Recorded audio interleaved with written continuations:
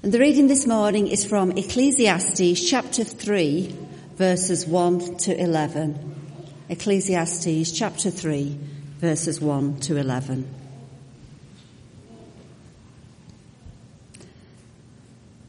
There is a time for everything, and a season for every activity under heaven. A time to be born, and a time to die. A time to plant, and a time to uproot. A time to kill, and a time to heal.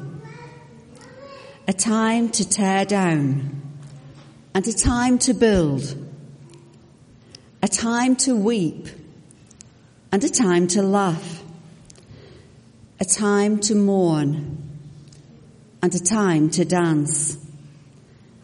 A time to scatter stones, and a time to gather them. A time to embrace, and a time to refrain. A time to search, and a time to give up. A time to keep, and a time to throw away. A time to tear, and a time to mend. A time to be silent, and a time to speak. A time to love, and a time to hate. A time for war, and a time for peace. What does the worker gain from his toil?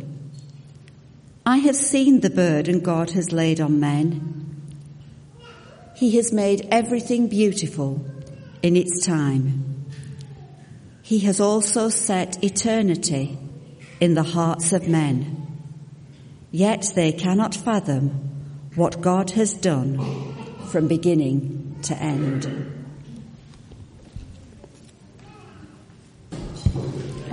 Thank you, Lord, for being with us today. Pray, Lord, an anointing on your word. Speak to our hearts, Father, in the name of Jesus. And Lord, just bring your anointing as I bring this word from you in Jesus' name. Amen. Amen. Many of you know I've been to New Zealand, don't you? Or didn't you miss me from November till March while I was away? And I went to visit my daughter in Auckland, had a lovely time with them. And I also went to Christchurch. I've not been there for 33 years. And there's a lot of things that happened in this trip that made me think about time. And that's what I'm going to talk to you about this morning. And Debbie was brilliant with that rope. I might as well not bother. She brought that lovely message. So when I went to Christchurch, where I used to live, and I saw people I haven't seen for all that time, 30 odd years. And you know, they all look just the same. And I thought, I feel like I've come to heaven. It was lovely. They put a special thing on for me. I went to my old church. I met all my friends that I knew there. And it was just like no time had passed. Do you ever experience that with people? Do you ever experience seeing people you've not seen for ages and suddenly it's just like no time had passed? And I thought, I wonder what I must look like to them. Do I look older? But anyway, to get there is a long way. You've got to go right round the world. And on the plane, the first flight was 6 hours. 6 hours flying. And then get off that plane and they rush you across the airport to catch another plane, which was 16 hours. After 8 hours, I thought, I've had enough of this now. And I said to this lady, I said, I think I'm going to the moon. It's going on so long. And all this got me thinking, I must be a time traveller. Because right now in New Zealand, it's tomorrow. Yeah? And we're in today. But when I came back to yesterday. Do you get it? I felt like a time traveller. And there was a lady on the plane, she must have had a birthday, I don't know how many times, because we just kept flying into the day. Anyway, all this made me think about time. And Julie read beautifully for us Ecclesiastes chapter 3. And the first verse, I mean, I'm not going to read it all again because you've heard it, but the first verse really gets me. To everything there is a season and a time to every purpose under heaven. A season and a time. I had a season in New Zealand and a time while you were all here shoveling the snow, I was in the lovely sunshine. And I'm wondering if we're going to get any here because I keep waiting for it, you know. It was so beautiful. But there's a time and a season for everything that happens in our lives.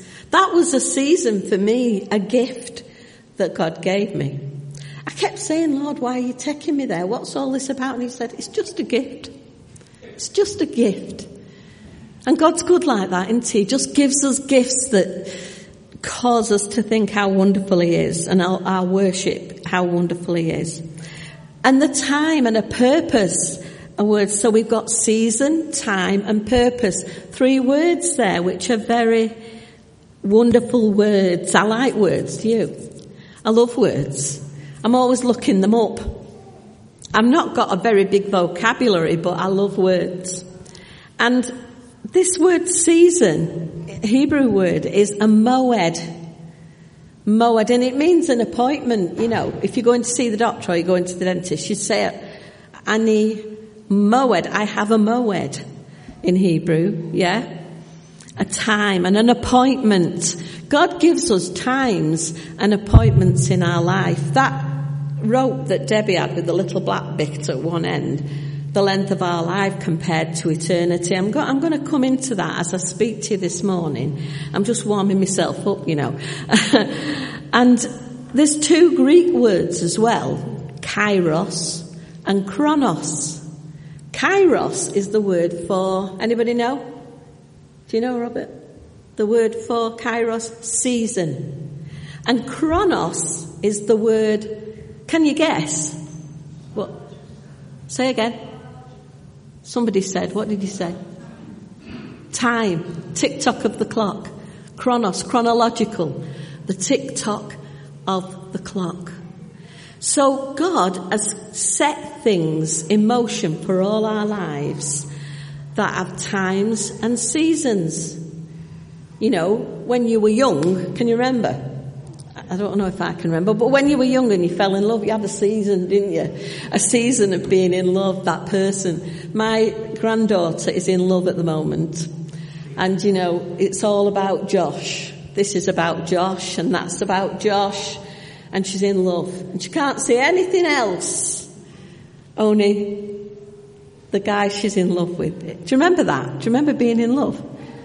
It's a strange thing, isn't it, that happens? I think it's someone kidding you sometimes. But it's nice if you can keep that relationship, isn't it? So there's a chronos and there's a kairos. There's a tick-tock of the clock. There's a time for everything under the sun. It says for every purpose under heaven, there is a time. There is a season. And I want you to think about that. You know, kids, they have no concept of time, do they? Children, you know, when Debbie was asking them things about time, little children don't have a concept. It's just another day. It's just another morning when they get up.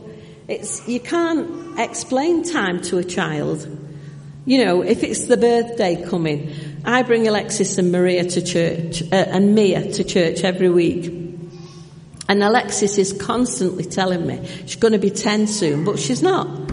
She's only just 7. She's going to be 8 in July, I think.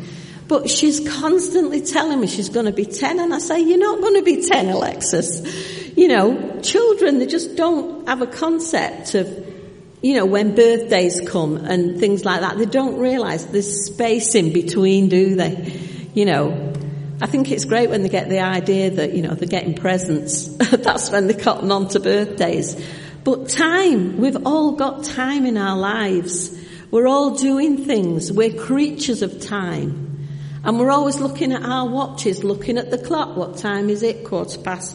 What time is it? 15:15. Looking at our watches, checking the time. When I was on that plane, I kept checking the time and I kept thinking, no, I'm not there yet. It's taking ages to get there. I think if I'd have walked, I might have done it faster. But anyway, it took ages. So we're all creatures of time, and we're always looking at time. We're always considering time. I think about 2 Corinthians 4 verse 18, and it says, the things that are seen are temporal, but the things that are unseen are eternal. What an amazing statement there that Paul wrote. The things that are seen. So everything you can see, the chair next to you, all this is temporal. It's not going to last. This building might have been here a long time. It might be here another long time. But eventually it won't last. You know, you see these programs on the television where they're looking at ruins. Time has taken its toll on that which was a building at one time. The things which are seen are temporal, but the things which are unseen are eternal. And I love that white bit of rope that went on and on and on and on, because that's what eternity is. It's out of time. It doesn't have time. It's not got the tick-tock of the clock. We've got that to look forward to. We've got to look forward to the unseen things, the things that God has purposed for us in eternity. In Psalm 90 and verse 2, it says that God is eternal. He's from everlasting to everlasting. It's an interesting psalm, that, because when you get down to verse 10 and 12, it places us in time. It says that God puts eternity in our hearts. We are placed in time. But those of us who are born again believers have eternal life. If you're not born again today, you need to come to Jesus and ask him to come into your heart, because you'll experience eternity here. So I see time as a gift. And sometimes we have to wait for things to happen, don't we? The tick-tock of the clock goes on. Jesus took upon himself the form of a servant. This is just amazing to me. Jesus came into time. He was living in eternity. Imagine living in eternity and just laying it aside. The Bible says he laid aside his glory and he took upon himself the form of a servant. He had to come into this world through the same way you and I had to come into this world. He had to be formed in his mother's womb. He had to be born. He had to take flesh upon himself to be in this world. He took upon himself the form of a servant, and he was made in the likeness of men. Philippians 2 verse 7. He had to do this to bring redemption for us. If Jesus hadn't come into time, would we have been saved? If Jesus hadn't become a man and experienced all the things through his childhood, through his growing up years, as he walked this earth, that we experience, he couldn't be a saviour. He had to know all the things that we know. He had to know and feel all the things that you and I feel. He had to do that to be our Redeemer. God became man. He came down into time. And that's what we celebrate at Christmas, isn't it? God coming down into time and becoming a man. And he had to do this for our redemption. If we just look at, if you've got your Bibles handy, 1 Corinthians 15. It's one of my favourite chapters. I'm not going to read it all because it's very big, but I'm just going to read a few verses. Verse 14 says, if Christ be not risen, then our preaching is in vain, and your faith is also vain. In other words, Jesus had to be the one that came and died for us. He was God himself in the flesh. Imagine. Can we get our minds round it? And then it goes on to say in verse 17, if Christ be not raised, your faith is in vain and you are still in your sin. Thank God Jesus rose from the dead. Thank God that we have a Redeemer. And then it goes on to say in verse 19, if in this life only we have hope, we are of all men most miserable. If in that short black bit of that rope that Debbie had, time, if that's the only place we have hope, if we only come to church because we only have hope in this time, if it's just a social club, well, you're wasting your time. This is not a social club. This is a body of believers. We have to come to church because we come to worship God, because we know there's an eternity. And it goes on to say, because I don't want you to be of all men most miserable. I want you to know the truth of this book that's before me. And I believe it. God said it, and that settles it. It says, but now is Christ risen from the dead and become the first fruits of them that slept. For since by man came death, that was Adam, and by man came also the resurrection of the dead. For as in Adam all die, but even so in Christ shall all be made alive. Sorry, I always cry when I get to a good bit. Jesus is the prototype. This word first fruits is prototype. He is the first fruits of something new, something that never happened before. No one else died and rose from the dead with the power of an endless life like Jesus did. And you know what? He's the first fruits. He's the prototype of what you and me will be. You might look in the mirror and not think you look very good, but when you know Jesus, you're gonna look good. When I went to visit my friends in Christchurch, I couldn't believe it. They all looked just the same. I thought it's just like a bit of heaven, this. None of them looked older 33 years later. None of them. Even the pastor and his wife, who were 90, were wonderful. I thought, what are you doing, God? What are you showing me? He was showing me that in Christ we have eternal life. Jesus became the first fruit, the prototype of those that slept, of the new creation order. I'm glad I'm part of that new creation order. I truly am. Wonderful stuff. Let me see what else it says, because there's lots of things here. But every man in his own order. Christ the first fruits. Afterwards, they that are Christ, that's me. If you're one of them, put your hand up. They that are Christ's will follow him. Do you know it's a funny thing that's going to happen? We're going to be caught up to be with him in the air when he comes back. When Jesus rose from the dead, he raised in a different body. He raised in a body of flesh, but his body was different molecular structure. He could go into rooms and vanish. He could walk through walls. When the disciples were in the upper room and everything was shut, he came in the room. How did he do that? Even though he had a body of flesh, he was of a new creation order. He was made in a different molecular structure in his resurrection. I wish I understood it. I don't. I'm not a scientist. I even got this book by Stephen Hawking to read, A Brief History of Time.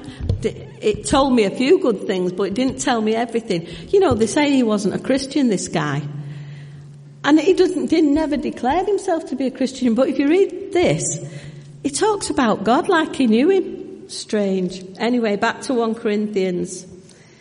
It says, so also is the resurrection of the dead. It is sown in corruption. It is raised in incorruption. Anybody feel like you're bothered by corruption? We're all getting older.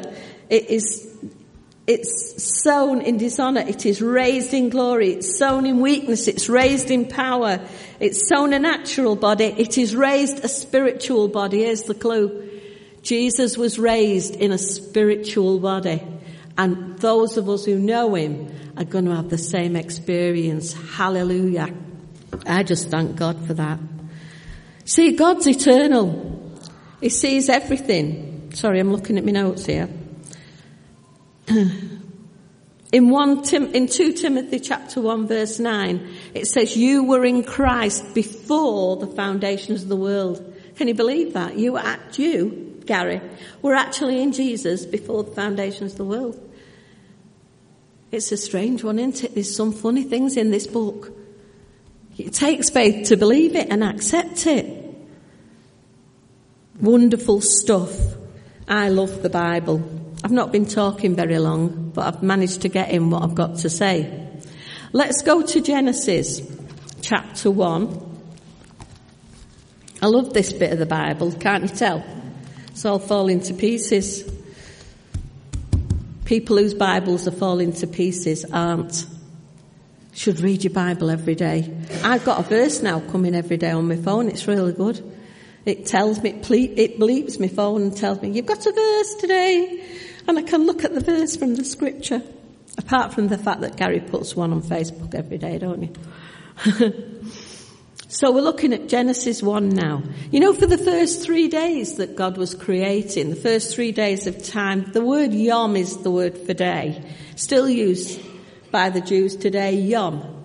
So today is Yom Rishon, the first day.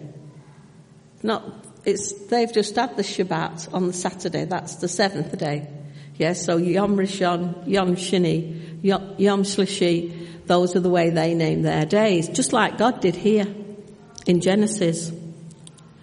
But God it says God created the heavens and the earth was without form and void, and darkness was upon the face of the deep. And God said, let there be light. He hadn't created the sun and the moon yet. He didn't do that till the first day. So what was the light? What was the light that he was shining? It was his own light. He is light, and in him there's no darkness at all. There's no shadow of turning with God. You know, the light might be shining on me and there's a shadow way behind me, but with God, he's all complete light. And he's outside of time in eternity. He's not in time like we are. I mean, you might be thinking now about what you've got to do tomorrow. I don't know. I don't know what's going through your mind. You might not even be listening to me. I might just be blathering on. But anyway, I'm going to continue. He didn't put the light on until the 4th day. He said, let there be light, and there was light, and God saw the light, that it was good. How amazing.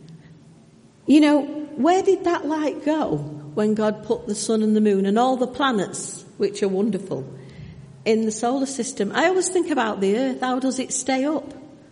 You know, the Buddhists believe there's all these turtles holding it up, don't they, that go on forever and ever. Is it Buddhists? I don't know, but some religion believe that it's all these turtles underneath the earth holding it up. No, it's just there because of gravity. It's an amazing thing. And I think, what would we do if suddenly the earth slipped down? What would we do? Do we ever think about this wonderful planet that we live on? And where I flew around on planes going through time. I'm a time traveller, you know. I flew around on planes going through time. There and back. I thought to myself this morning, I wish I was in New Zealand. It's wonderful. And I thought, no, I don't fancy the journey. It goes on too long. But nevertheless, I was a time traveller. I flew into yesterday. I flew into tomorrow. I flew back. I was flying through time. And here's God making all these things with only his own light in those first 3 days. His own light. He must have just, I think of the earth all a mess and everything, and God turning round. Because I don't think he created it a mess, personally. You might have different viewpoints, that's fine. I don't believe God created the earth a mess. It says that the earth was without form and void. Those 2 words in Hebrew are tohu vabohu. Now, if you want to know what tohu vabohu is, if you've got teenagers, or you've had teenagers, or you've had kids, and you go in their bedroom, it's usually tohu vabohu, upside down, inside out, and a big mess. You might not need kids to do that. My bedroom's wonderful. It's very tohu vabohu. Shut the door on it. But the earth was tohu vabohu. And it says it was, but the actual word there in Hebrew is became. I studied Hebrew to know what this actually said. I'd say it for you in Hebrew if you want, but you wouldn't understand. The earth became without form and void, and darkness was upon the face of the deep. God never created the earth like that. When he first created it, in the beginning, God created the heavens and the earth. It was perfect. It became tohu vabohu. It's another story why that happened. But then God turned on the light. He opened his coat. He went from turning his back on the world to open his coat to let the light shine, and began the re-establishing the earth. God made it, and he said it was good. You know, the Jews have this saying that this first light, they call it primordial light, I think. That's a bit of a big word, I'm not sure. But they call it that. And the Jews say that when God turned on the light with the sun, moon and the stars, that he took that first light, and where did he put it? They say he put it into the Torah, the Word of God. And we need light to understand it. We need his light to shine so we can understand it. One of the things, when I was preparing this, I got this book anyway, Stephen Hawkins, and he's talking, I got it to find out what he had to say about light, you know. It's very interesting. Are you interested? I know it's not Bible, but it is interesting. He said, Einstein's famous equation, E = mc squared. I always thought that was a really difficult thing to understand, but it's dead easy really. It's E, which is energy, M, which is mass, and C, which is the speed of light. You all know what that is, don't you? And it says that nothing can travel faster than the speed of light because it gets heavier. The mass of what's travelling gets heavier and heavier. While 90% of the speed of light would be more than twice its normal mass. So if we could travel that fast, even when I was in the plane we didn't travel that fast. If we were travelling that fast, we'd get heavier and heavier and heavier.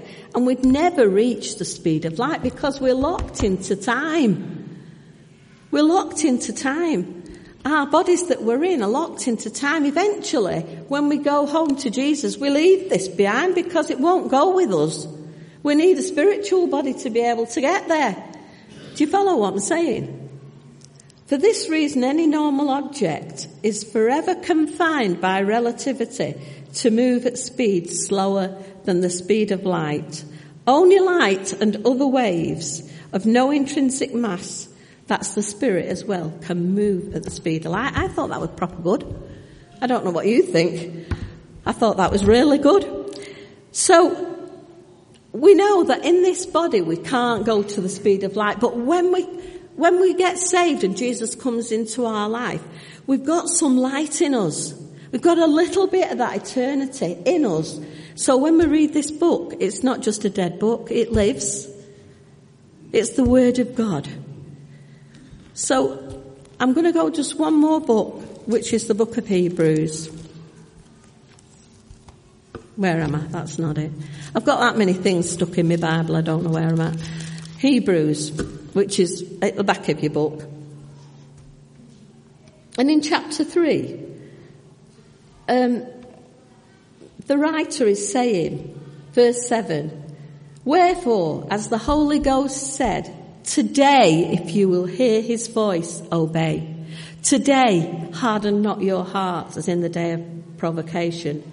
And then we go further down that text to verse 13. But exhort one another daily. That's what we've got to do. We've got to exhort one another daily and say, well, it is called today. You know, one time I was looking at this and God said to me, do you know I've got a watch? I said, have you, Lord? He said, do you want to see it? I said, yeah, I'd love to see it. Expecting it to be a Rolex or something wonderful, you know. And he showed me his watch, and do you know what? It said, today, today, today. Why? Because God is eternal, eternity, in eternity. And he says, while it is said today, if you will hear his voice, harden not your hearts, as in the provocation. And then it goes on in chapter 4. Again, he limited a certain day, saying in David, today, after such a long time, it is said, today, if you will hear his voice, harden not your heart. I think that's wonderful. Today. God is saying to you today, What's happening in your heart today? Where are you today? Have you received Jesus and allowed his eternity to come into your life? Today. He's giving you a new day. Today. Let God's light come in. Today. Have a fresh start with God. Amen.